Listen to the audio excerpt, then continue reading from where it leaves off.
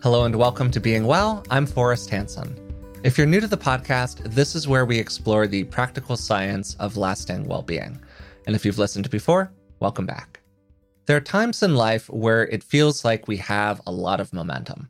Things are growing and changing, and we can almost feel the progress that we're making toward our goals. And then there are times where we're really content with where we're at. We're happy with life, and we're not really looking to make any big changes. And then there are the times where it feels like we're stagnating. We're unfulfilled, bored, or trapped in cycles of behavior that just don't serve us anymore. We're stuck in a rut. So today we're going to be exploring how to unstuck ourselves, and to help us do that, I'm joined as usual by Dr. Rick Hanson. So Dad, how are you doing today? I'm good, and I'm helping myself get unstuck. Aren't we all, in ways large and small? I'm definitely going through a process of that in a few different arenas in my own life these days. So this topic is like very alive for me right now. And I also know that it's very alive for you because you are actually planning on teaching a special 2-day online workshop dedicated to changing your mind on August 28th and 29th. So if you're interested in the topics that we explore today during this episode, you'll probably love that workshop as well, as it's going to go into them and maybe some others as well in much more detail. And I've included a link to that program in the information for today's podcast. And if you enter the code BeingWell25 at checkout, you'll receive 25% off the purchase price. That's for our podcast listeners. Also, before we get into the content today, just wanted to remind you that you can follow the podcast on social media. The podcast, Rick and I all have our own Instagram and Facebook profiles, which I've also linked in the description of today's episode. So all that said, to frame our conversation today, it's a unfairly big question, but what tends to lead to somebody kind of getting stuck in a rut? I immediately think about two friends of mine talking with each other. One guy says to the other, "Man, I feel like I've had my head up my ass a lot lately." And the other one says, "Yeah, but it's great to be home again." So there's something about the familiarity of various ways of being, ways of feeling, ways of speaking, ways of acting, ways of thinking that we know doesn't feel that good, and we know kind of traps us, and yet it feels really hard to break out of it. So what are the kinds of forces that maintain that, and what can we do about them, right? And I know you think this way too.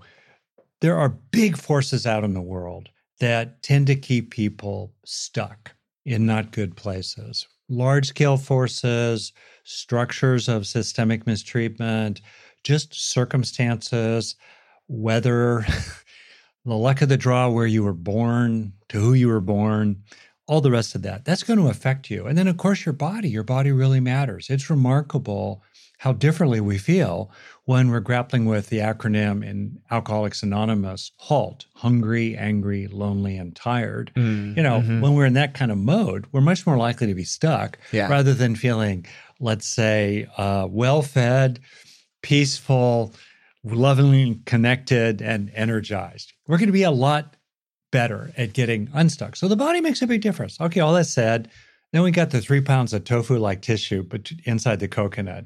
What's going on inside of our own mind? And that's where I hope we can talk about, especially the kind of thoughts that we have that keep us stuck. Thoughts are distinct from emotions, which tend to have an element to them involving our sensations, our desires. On the other hand, our emotions, our sensations, and our desires tend to have a lot of momentum. They have a lot of inertia. They're hard to budge. But thoughts, these kind of quicksilver flickers of how we look at ourselves, how we look at others, the assumptions we make, the expectations we have, the frames of reference, the stories we tell ourselves about the nature of life and what's actually possible to us, those are very much under our influence. And so by budging our thoughts, we can tend to budge ourselves a lot when we're feeling stuck these days. I think it's a great framing and a setup for kind of our conversation here. to really vastly oversimplify, we're trying to focus on the stuff that we have more control over rather than the stuff that we have less control over. Yeah. And we'll definitely, toward the end of this conversation, do some talking about external factors, things that are outside of our thoughts, our emotions, our body, just like out there in the world, that also have an influence over us, that we could maybe influence ourselves in some useful ways as well. And that's like worth thinking about. But I think that probably the bulk of our conversation is going to focus, as you said, on that stuff inside of the coconut. And certainly for me, just like starting with personal experience, maybe more than anything else, the stuff that keeps me stuck personally are my views about the world. The ways that I think that things should be, the ways that things are supposed to be, the stuff that I'm allowed to do, the stuff that I'm not allowed to do. A lot of people refer to this using the language of limiting beliefs of various kinds. That's often directed at ourselves in terms of what we think we are and aren't capable of. But we can kind of imply that framework of limiting beliefs out into the world as well, like the way that something is supposed to go, the amount of time you're supposed to spend in a job before you move on to the next one. And a lot of these beliefs come from, as we've explored on the podcast many times in the past, come from kind of our more developmental experiences, the stuff that we learn about the world when we're young, which is something that you've talked about a lot on this podcast, Dad. I think to myself, like examples for me of being stuck at different times. So one is being caught up in a resentment or an irritation about something and kind of being stuck to it. 2,500 years ago in early Buddhism, there was this metaphor of a dog chained to a stake. And the dog is not being abused, but the dog is in effect stuck in its range of motion, its possibilities. It can move around a little bit, but that stake really constrains its opportunities. And so there are times when we can get stuck to patterns of grievance or resentment, grudges.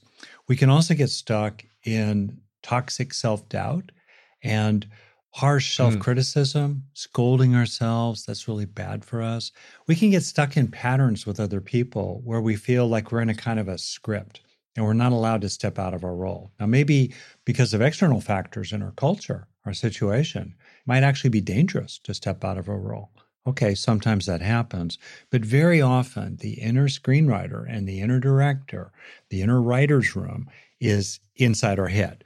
That's who's keeping us stuck in that particular script that constrains, that limits what we think we can actually say to the other person or what we're allowed to do if we say X and they do Y, right? Those are the kinds of things that tend to keep us stuck. And two engines of stuckness come from psychology and fancy word alert. I'm going to name them and I hope not blather on too long here. People can be kind of aware of them. The first is the word appraisals. So you said your views of the world tend to keep you stuck, for example. And I'm really interested in maybe an example from you. Yeah. So how do we see things? Do we see it as a big problem or a little problem? If it's really a 2 on the 0 to 10 big problem scale, but we react to it because we think it's a 7, well, that's a problem. So it's how we appraise things. Are they friendly? Are they not friendly? How do we appraise ourselves? And then there's this other word, attributions. And this is where we think that something is going on in the mind of the other person, like they did it on purpose, or they don't really respect us, or they don't really care about us, or they hate us. Those are attributions to the nature of other people. Or we might just think that they're worthy of contempt. You know, they're less than us, they're bad. And so those two terms, how do you appraise things? How do you think about them? And second, what qualities, especially intentions, do you attribute to other people? Those are things well known in psychology that can tend to keep us stuck. One of the metaphors that you used pretty early on with me when I was younger, I forget the first time that I heard this from you, but I think I heard it actually from you. You may or may not have been quoting somebody else, so let me know if I should be attributing this to another person. But it's basically just the idea that like a lot of people go through life essentially feeling like they're trapped in a prison, the prison Yeah. of their own thoughts, the prison of their own expectations, their appraisals and attributions, Yeah. whatever. And they're just like shaking the bars of their prison, their invisible prison, the cage they put around themselves. When the truth is that the bars are actually only in front of them. And if they just like looked left and right and behind them, they would realize that they're the one holding the cage up. Yeah. And that kind of beautifully evocative and visual metaphor has always been like extremely useful to me personally in terms of my own process of trying to kind of diagnose the times where I am the one who is holding the bars of the cage. Mm-hmm. And so you've, as a part of the prep for the workshop that you're teaching and just your work in general, have sort of like thought in some depth about the way in which we can kind of go through a process of challenging those assumptions about ourselves or about the external world. Would you mind kind of laying that out a little bit?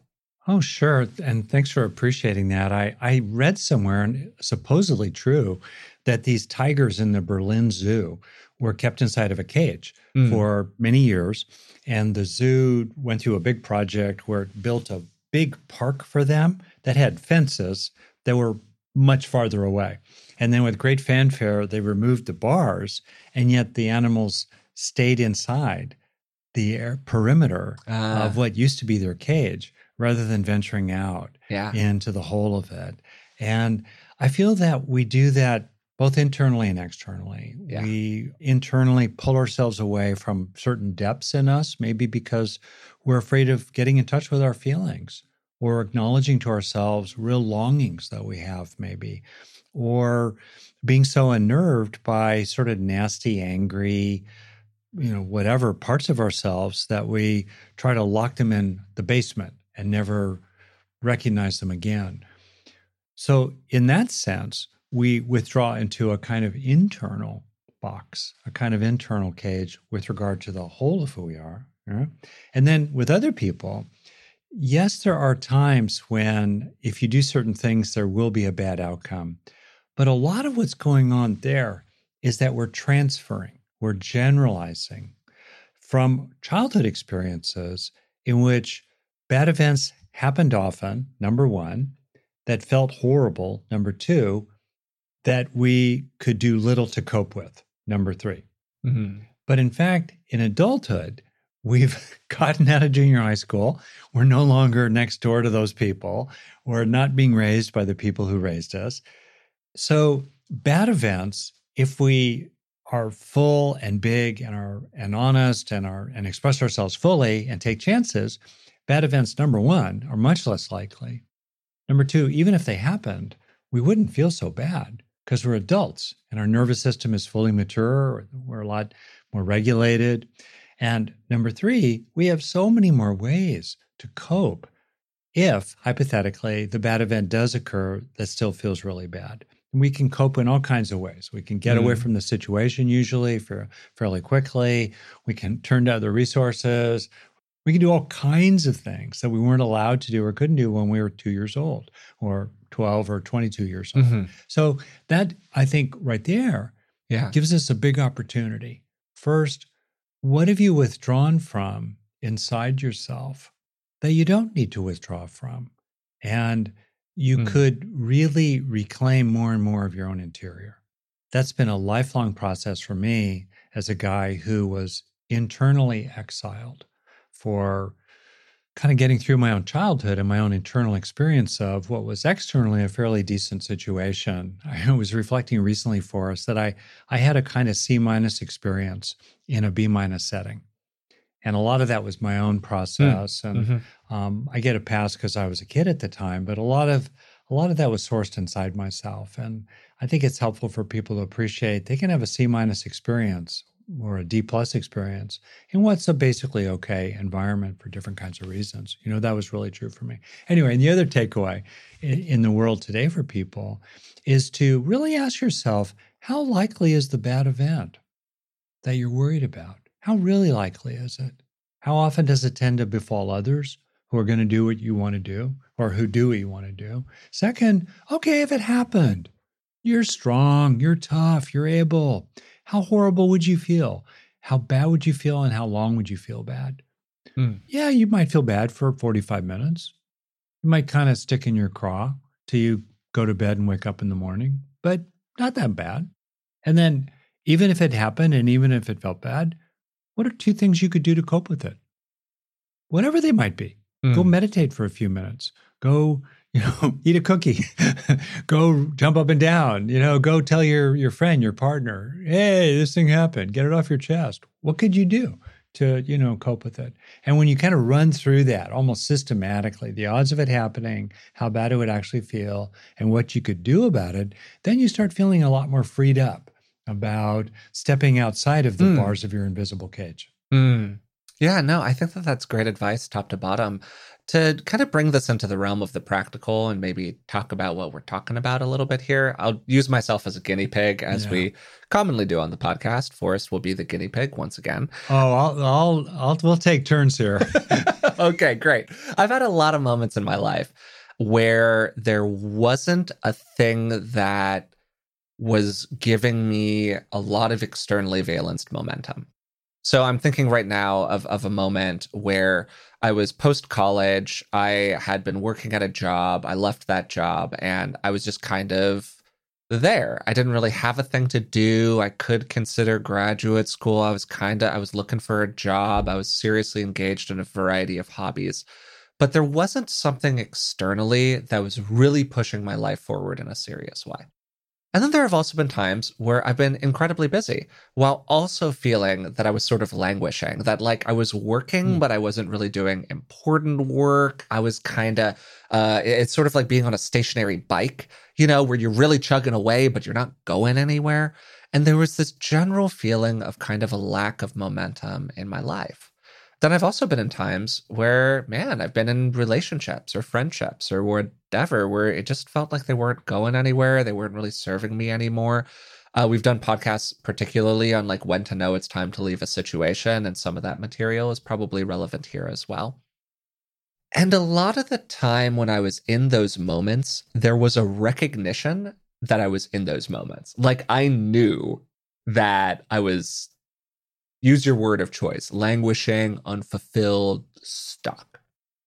And people would come to me with a lot of really good advice, frankly. Like, I got a lot of great advice, probably not the least of which was because you're my dad, my mom's my mom, and my sister's my sister, and I have a lovely family ecosystem around me. I got a lot of great advice. And yet there were all of these reasons I kept finding that the advice sucked, and I just like had such a hard time seeing outside the boundaries of that invisible cage because of like different limiting assumptions that I was carrying about the way that the world worked or the way that I was. And what's really helped me in the past move through those experiences has been kind of this like 3-step template. The first step, what are the assumptions that I'm making about this situation? Great. Like, what am I assuming is true right now that may or may not actually be true? Then the second step, right there, evaluate whether or not it's true. Like, is this assumption real? And that's a stage where you're kind of fighting limiting beliefs. And then third step, you're creating new beliefs that might lead to better outcomes for you. And then kind of wreathed around this are a variety of external factors, changing behaviors, thinking about ways to get new inputs into the system, all of that stuff. But those are the 3 steps that have been kind of particularly useful to me. And maybe we can explore like how to do those a little bit better.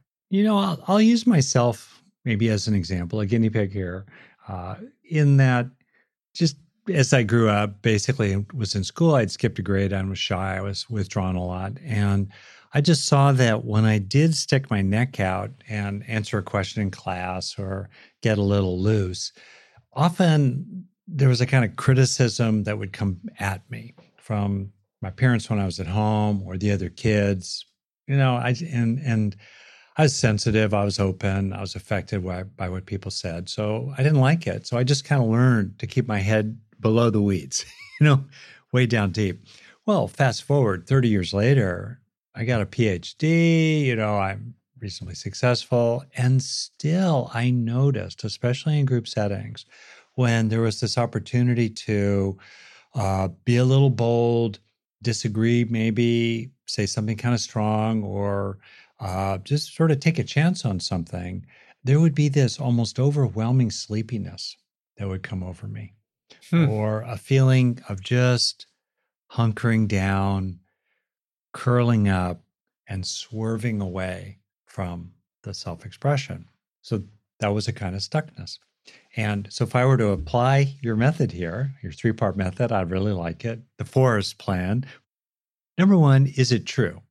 Right? That kind of Byron Katie as well. Yeah. Is it actually true? And assumptions that a bad thing would happen? No, because I can see all kinds of other people sticking their neck out. So it's not true. And second, when I did say stuff, even if people kind of disagreed with it, it didn't matter because it was gone really quickly. Okay, great. So what are the actual facts, right? Good. And then I think I've moved into the second piece of it too, because I'm challenging the assumptions. I'm doing real good internal cognitive therapy. I'm disputing the pathogenic beliefs. Rock and roll, baby. Yeah, I like it. Okay, good. So that's a 2 for 1. And then new beliefs, which I did over and over and over again, were to realize all kinds of good things, like what they think usually actually doesn't matter. Another true belief is this is my life, nobody else's. And when I'm sitting there on the rocker in the last year or 2 or 3, I don't want to look back and think to myself, my life was limited because I lost my nerve. Nope, I don't want to do that. Another new belief, maybe the last one, is that at the end of the day, bottom line, my precious son, my precious daughter, my precious wife, they all don't give a darn about that stuff, and they love and appreciate me. Period. Well, that's a pretty good new belief. Thank you. And in that, of course, when you have a belief, you have feelings that come with it and sensations and desires. And it's kind of an indicator of how much our thoughts can really help us. So I like your 3-part plan, Forrest. Well, thanks, Dad. No, I totally appreciate it. You should write a book about it.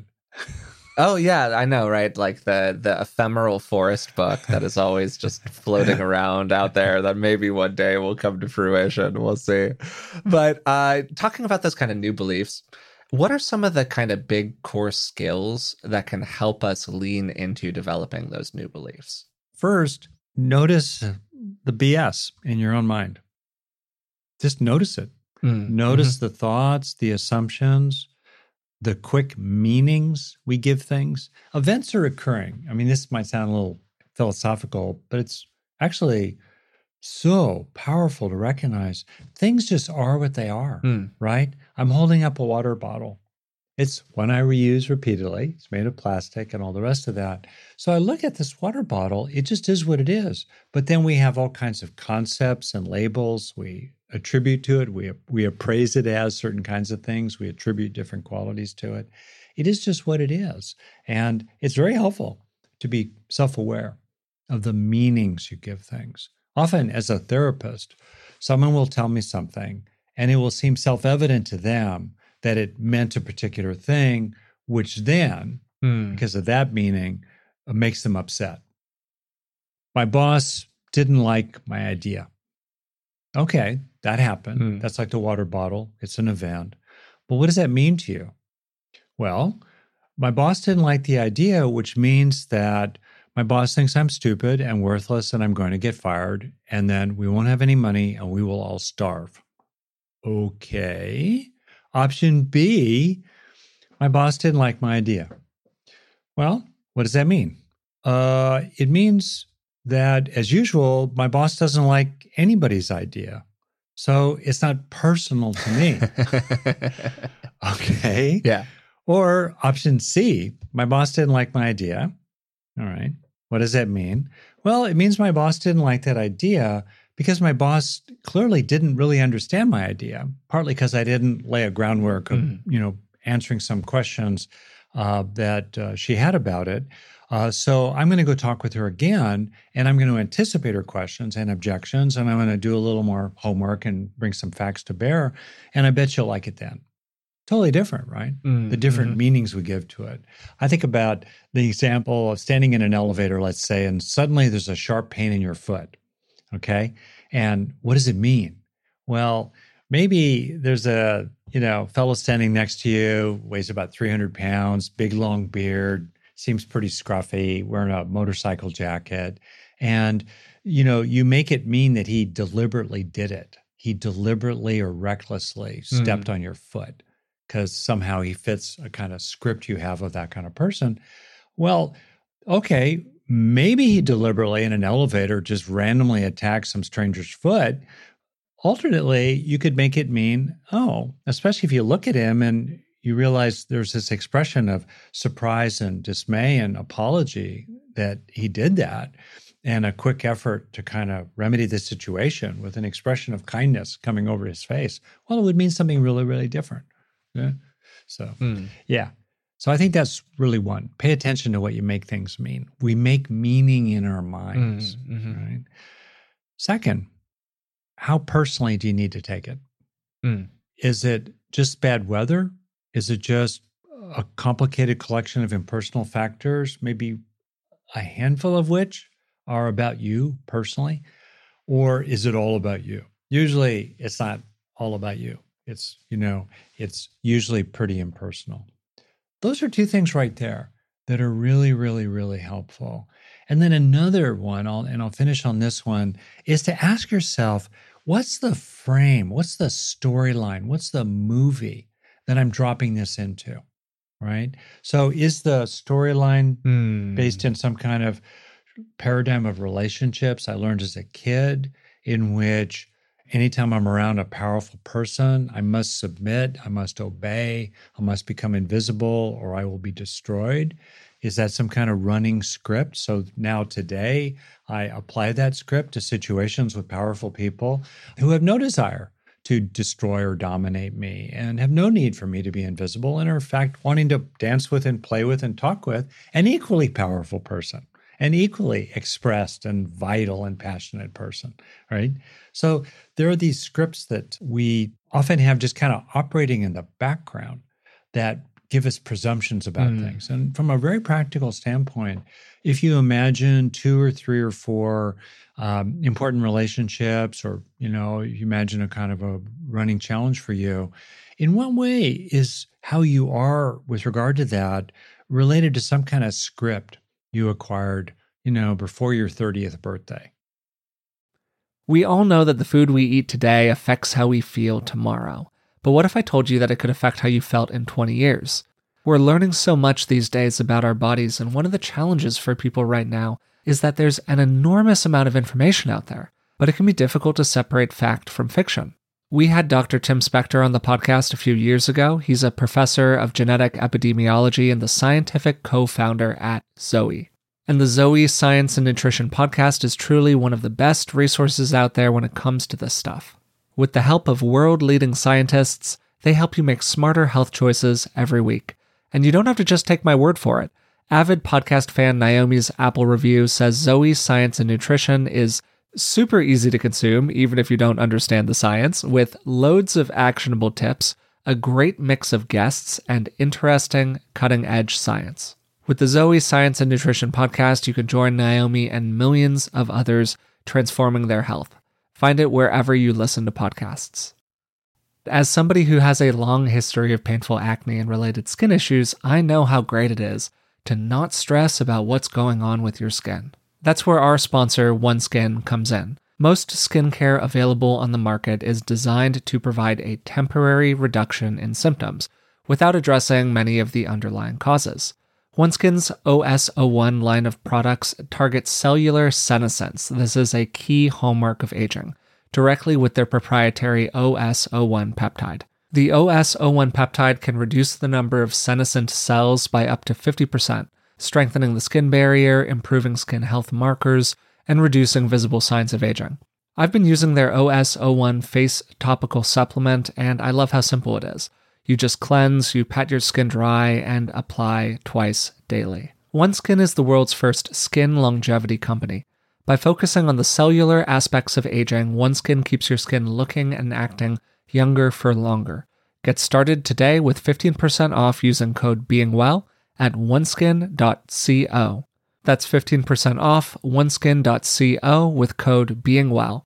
After you purchase, they'll ask where you heard about them, and please support the show and tell them that we sent you.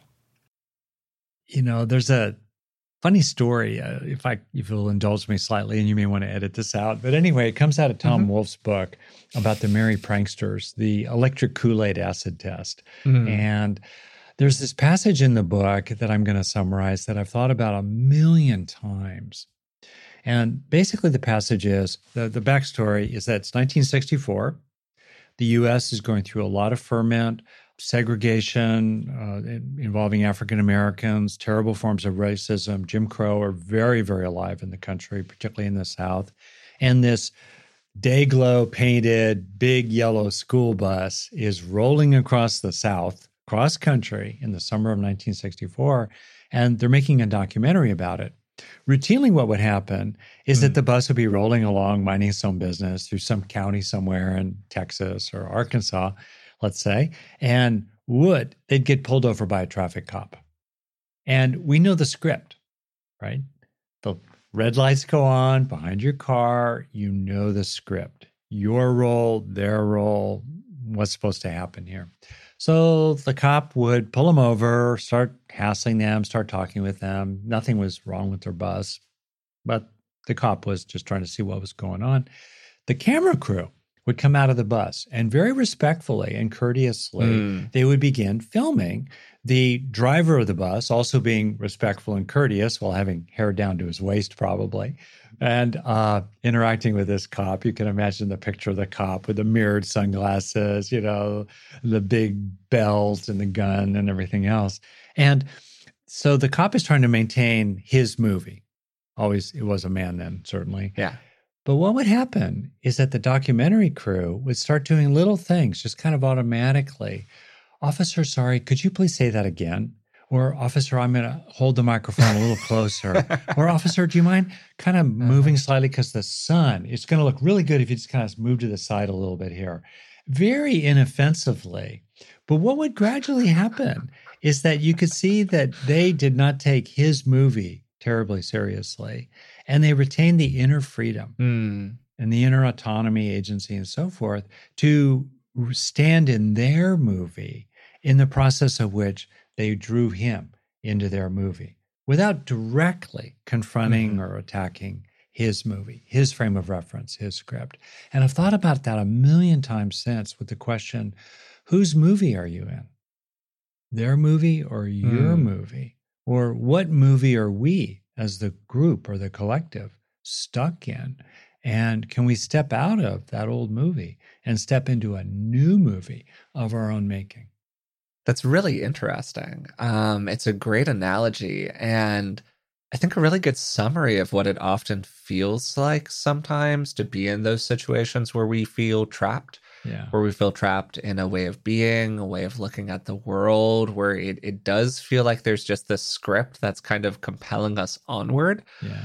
And it can be really worthwhile to take a moment and ask yourself that question, like, whose movie am I in right now? And is it what I want to be in? And what would a new movie for me look like? And almost externalize it in a weird sort of way and make it about those broader structures and those broader processes that you can choose to be a part of, or, maybe sometimes, not always, but maybe sometimes you can choose not to be a part of, and you could choose to do things a little bit differently. Yeah. To just kind of reinforce what you're saying, I think that throughout this whole process, and kind of returning to the little outline that I had a second ago around, all right, let's diagnose our assumptions, let's evaluate what's true, little, as you said, good cognitive behavioral therapy in there. Yeah. And then we're creating new beliefs that can lead us toward better outcomes.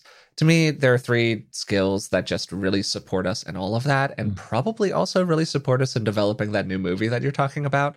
The first one is self-awareness. And what I mean by this is really the ability to take a third eye and to kind of stand outside yourself and watch what's going on, which can then support us in giving ourselves the advice that we might give to a good friend. And a lot of the time, that advice is going to be really useful. The second one is just self-confidence, being determined to do things that are good for you in your life, being determined to make that new movie, having a feeling that if you try it, hey, it's not going to work out all of the time, but I'm going to give it my best effort, and it's going to work out some of the time at the very least. And then finally, I think that actually self-compassion is a huge part of it. We were talking with Kristen Neff recently about fierce self-compassion, which I think absolutely has a role here. And then also just like kind of the more generalized forms of self-compassion that we think about immediately in terms of being aware of maybe the parts of ourselves that are hurting, and they are expressing that hurt by keeping us in these situations where we feel stuck. Right. Because there is a fear from those parts about what might happen, as you were saying earlier, if we change that circumstance. Yeah. And again, it's the analogy that you've given, or that I've given, that is originally yours many times on the podcast, the warm bathwater. Uh-huh. You know, like we stay in the lukewarm bathwater because it's safe, even though we're not totally enjoying it. Yeah. And I think that self-compassion is one of the things that can help us free us of that cycle, because we can actually look at those parts almost in a kind of IFS-y sort of way and be like, wow, yeah, that sucks.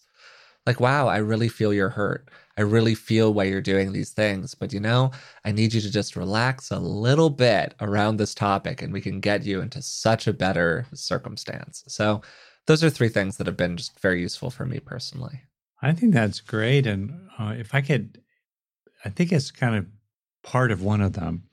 This Yeah, please. lightning quick, it takes about half a second. Movement into what you feel you must say or must do or must, you know, the sense of insistence. And tracking that in real time can be super helpful. So I want to acknowledge a failure of mine a little earlier today with your mom, in which I said something stupid. Was grounded in a must, and is part of me saying at the beginning of this interview, I'm helping myself get unstuck here in real time. Essentially, the quick and dirty with her was simply that she was just talking out loud about a complicated situation in which she's a tenant in an office group having to do with her professional practice, and some questions are arising as they make changes about, you know, the fairness of who pays for what, and when you count the rent, as well as things like utilities and water and power and electricity and cleaning fees and so forth. And suddenly I found that I didn't understand. It wasn't clear what she was saying or meaning. And really quickly, I jumped into a must. We must have clarity. Now, we actually didn't need to have clarity because we weren't even involved in the money. She was just talking about stuff that affected other people. But I'm like a clarity junkie. You may have noticed that. And if I don't get my fix, I must get clarity. So boom, bing. It was like insistence, you know, demand. These are just different words for the mustness of it all. And boom. And then on the heels of that mustness, you know, on the thought of must comes all kinds of body sensations and activation and revving up and getting intense. And from her standpoint, then, her must, which was much more legitimate, was my husband must not put so much pressure on me, you know, because I was getting kind of heated about, well, how much are the utilities? Blah, blah, blah, blah, blah, blah, blah, blah, blah. And anyway, that's it on that little episode. But I think it's a great little lesson in real time, and for us to really ask ourselves, does it really have to be a certain way? Now, some things do. And I'm not speaking against values. I'm not speaking against social action. I'm not speaking about, you know, I'm not speaking against standing up for yourself and things like that. But wow, is it helpful to just be aware of these rules, these shoulds, you know, these demands that come bubbling up inside us that, you know, don't actually have all that weight in real reality. Yeah, no, I can absolutely replay versions of that script that I have fallen into many times, certainly with my partner, but also just with many people out in the world, where you just get kind of activated by something and it triggers an element of your material or your nature, your shoulds, as you're saying. And all of a sudden you're off to the races without much regard for like human life in the midst of the whole thing. So far, we've really been focusing on, as we were saying at the beginning, kind of those more internal factors, particularly the thoughts that we have about the world. And we've talked a lot about different ways to kind of get stuck less frequently. Some of this has been sort of implicit. We've talked about questioning assumptions. We've talked about all of the cognitive biases to a degree that we have that like make us view the world a little bit less skillfully, a little bit less clearly. We've talked a bit about how we can develop new skills or maybe having an orientation where we want to change in important ways. I mentioned earlier having that kind of third eye. If somebody else were in my position, what advice would I give them? And as we get toward the end of the episode, I want to spend a little bit of time here talking about some of those more external factors or circumstantial factors, however you want to kind of talk about them, that tend to keep people stuck. Particularly the ones that we can actually do something about. So to start with, one that I think has a big influence is just like social influences of different kinds. Oh, yeah. And particularly the way in which we change internally versus the way in which our external circumstance changes, because they change at different speeds. A lot of the time, people will go through periods of growth inside of themselves, growth and change, but their external world remains largely the same.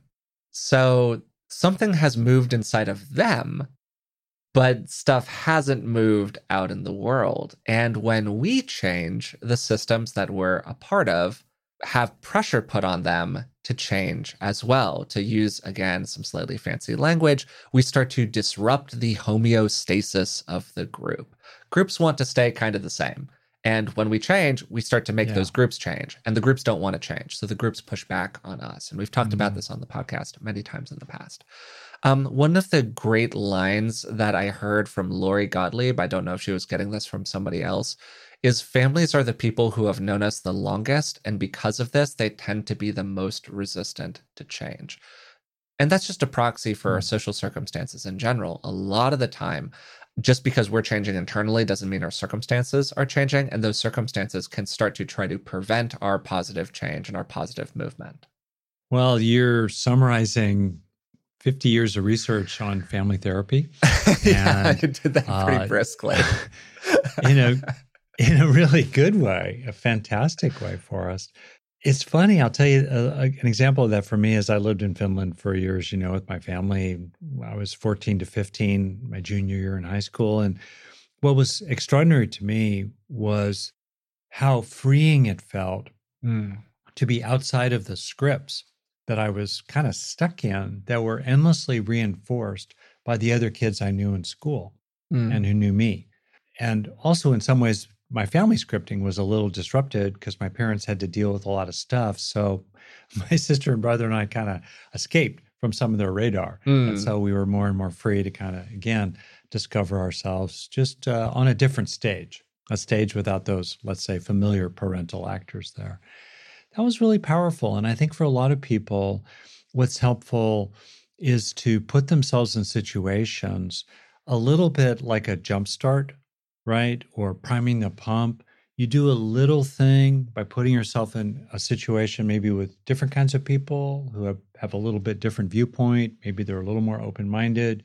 Maybe they just don't know you. So you're a lot freer to kind of be your natural self rather than your acquired self, the scripted, learned act you built up, sometimes for good reasons, but still you're kind of stuck in today. So that can be a really helpful thing. And also having friends who support the real you and who really are a kind of stand for just being yourself.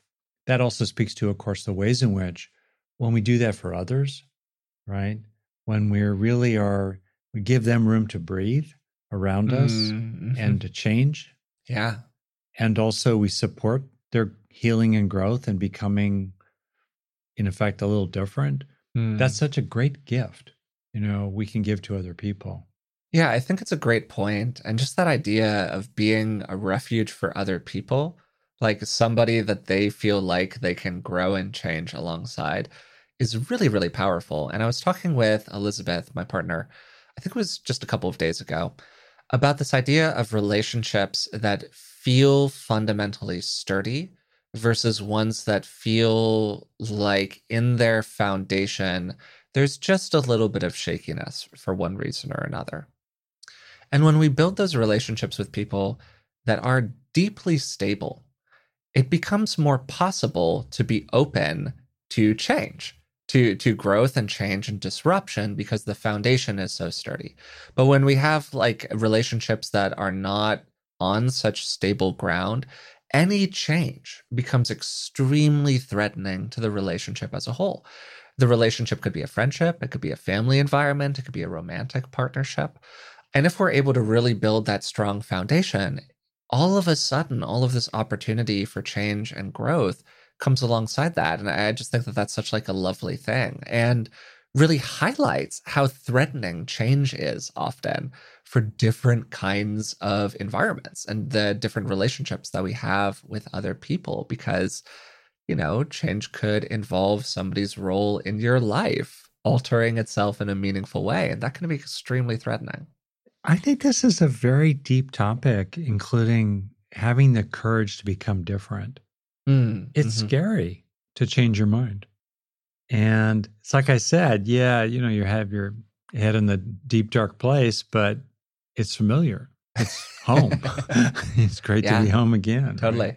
Yeah. And, you know, there are different ways that people do that that are well understood in psychology. One of them is the ways in which people, because of what's called cognitive dissonance, it's uncomfortable to have contradictory information, to deal with information that contradicts some of your cherished beliefs in a nutshell.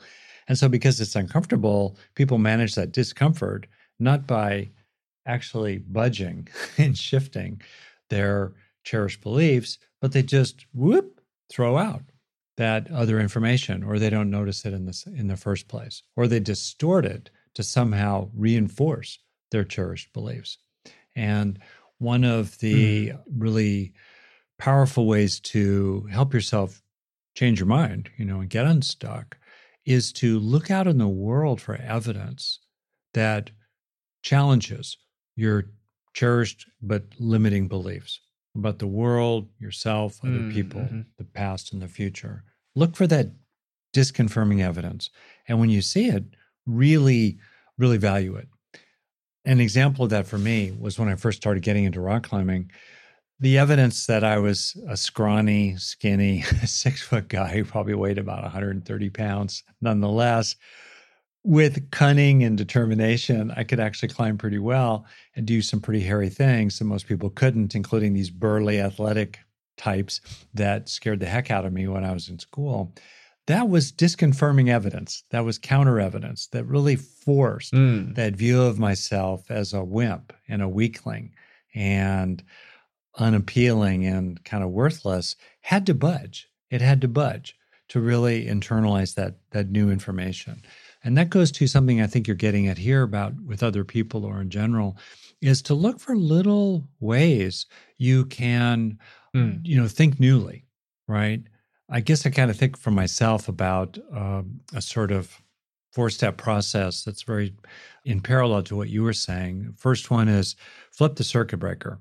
Just step back, witness, observe, bring a not knowing, bring a beginner's mind when you recognize your beliefs. Second thing is to very quickly just sort of track that you're basically okay, reset to okay.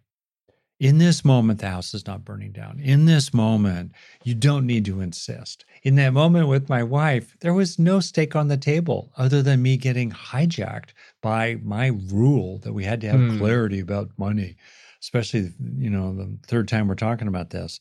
So, you know, reset to okay. When you're authentically okay, and you usually are, that's really calming. Then third, yes, argue with, dispute, challenge, contradict the limiting beliefs, the thoughts that make you suffer and other people too. And then fourth, take little positive steps. Take little positive steps that build on each other in an upward spiral, like going out and putting yourself in different situations with different people, or doing something maybe a little bolder, rock climbing safely if you care to, than you've done in the past. And then when those little positive steps go well, take in the good, let it land, and let your worldview change as a result.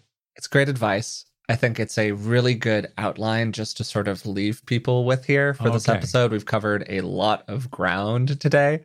And also, we're planning on doing another episode focused specifically on working with very common limiting beliefs. Like, what are some of the beliefs and views and assumptions that we have about the world that keep us trapped inside of our circumstance? And you've really broken those down and like detailed them out. So this is kind of the part one of our getting unstuck conversation. And then in part two, we're going to focus specifically on some of those common beliefs and what we can do to unwind from them in a variety of different ways. But until then, today we focused on how we can get unstuck. I began our conversation today by asking Rick a question that was probably a little unfairly big. What tends to lead to people getting stuck in a rut? And there are many, many different factors that contribute to this that can be broken up into a variety of different categories. Some of those factors are circumstantial. They're situations that we're born into, the nature of our body, maybe the nature of our health. Then there are also factors that are about the environment that surround us. Some of those we choose, and some of those are chosen for us much of the time. Then there are the factors that exist inside of ourselves. Maybe they're emotional states, or maybe they're kind of cognitive views, thoughts, beliefs, assumptions, worldviews, whatever it might be, that color the way that we perceive our environments. These could be different thoughts or beliefs, assumptions, worldviews in general, that color the way that we perceive the world around us. Now, all of these things are important, but most of the time we have more influence over the stuff that goes on inside our own mind than the stuff that happens to us out in the world. And at least in my experience, all of that cognitive stuff, the views that we hold, our limiting beliefs, all of that play an enormous role in whether or not we feel stuck in a circumstance or if we feel agent and capable of changing it for the better. We then gave some examples of the different kinds of thoughts or views that tend to get in the way of our self-actualization. They tend to impede us from changing in big ways. Some of these are expectations of the world. Others might be our self-concept, the way that we think about ourselves. And then finally, there might be our models of relationship, the ways that we think we're supposed to relate to the people around us. A lot of these different models, the expectations, the self-concepts, all of that stuff comes to us during our development in childhood, which is, to me at least, really important. These often aren't things that we're actively choosing. They're just being kind of passively given to us. And part of becoming a really functional adult in the world, at least in my mind, is going through a process where we select the beliefs that we want to have, that we truly believe in, as opposed to the ones that we feel like were just given to us. I then laid out a kind of 3-step plan for dealing with a moment when you're stuck. First, we need to kind of diagnose our assumptions about the nature of the world around us. Then we can evaluate the truthfulness of those assumptions. This requires us to kind of view ourselves a little bit externally, like view the mind from the outside. What are we really thinking and feeling about what's happening right now? And then, critically, third, we can work to create new beliefs that might lead to better outcomes for us.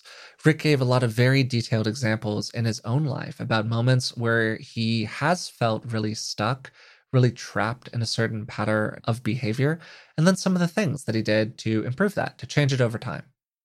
And then, alongside that little outline, diagnosing our assumptions, evaluating their accuracy, and then creating new beliefs, there are also these 3 core skills, 3 inner strengths that I think really support us in doing that. The first is self-awareness, being able to evaluate what we actually think about a situation, even if that thought is buried a little bit deeper inside of us and doesn't immediately come to the surface. Then second, self-confidence, being calm and strong, being determined, and really trusting that if you take an action, you'll be able to make it work. Then finally, self-compassion, being aware of the hurting parts that exist inside of ourselves, allying and maybe supporting those kind of thrashing around inner parts that are really having a tough time, and understanding how some of our behaviors, some of the things that are keeping us in these circumstances we no longer want to be in, might be coming from a really young, vulnerable place inside of the psyche, and extending a little bit of self-compassion to those parts can be enormously helpful. Finally, we talked about some of the circumstantial factors that tend to keep people really stuck, particularly the ones that we can actually do something about.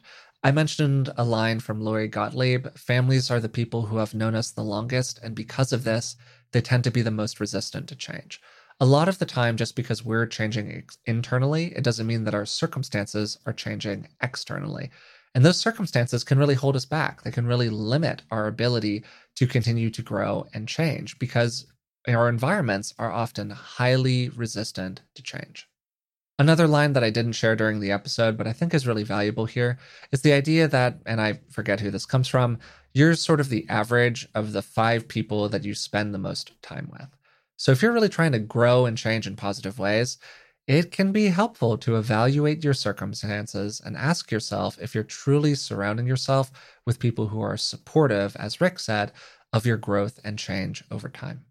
So that's it for today's episode on getting unstuck. We're actually going to be doing another episode focused on this general topic about limiting beliefs, some of the very common beliefs that people have that tend to get them trapped into circumstances. And then Rick's done a lot of work to lay out different ways to fight against those limiting beliefs. If you're interested in this material, you'll probably really enjoy Rick's Changing Your Mind workshop. It's on August 28th and 29th. I've included a link to it in the description of today's episode. And if you're interested in purchasing the workshop, you can use the code BeingWell25 for 25% off the purchase price. If you've been enjoying the podcast, we'd really appreciate it if you would subscribe to it through the platform of your choice and maybe leave a rating and a positive review. It really does help us out. If you want to support us in other ways, you can find us on Patreon. It's patreon.com/beingwellpodcast. If you'd prefer to watch these episodes rather than listen to them, you can find them on my YouTube channel. It's youtube.com/c/Forrest Hansen. And if you're struggling to remember all of these different URLs, I've included links to all of them in the description of today's podcast as well. So that's all for today. Until next time, thanks for listening.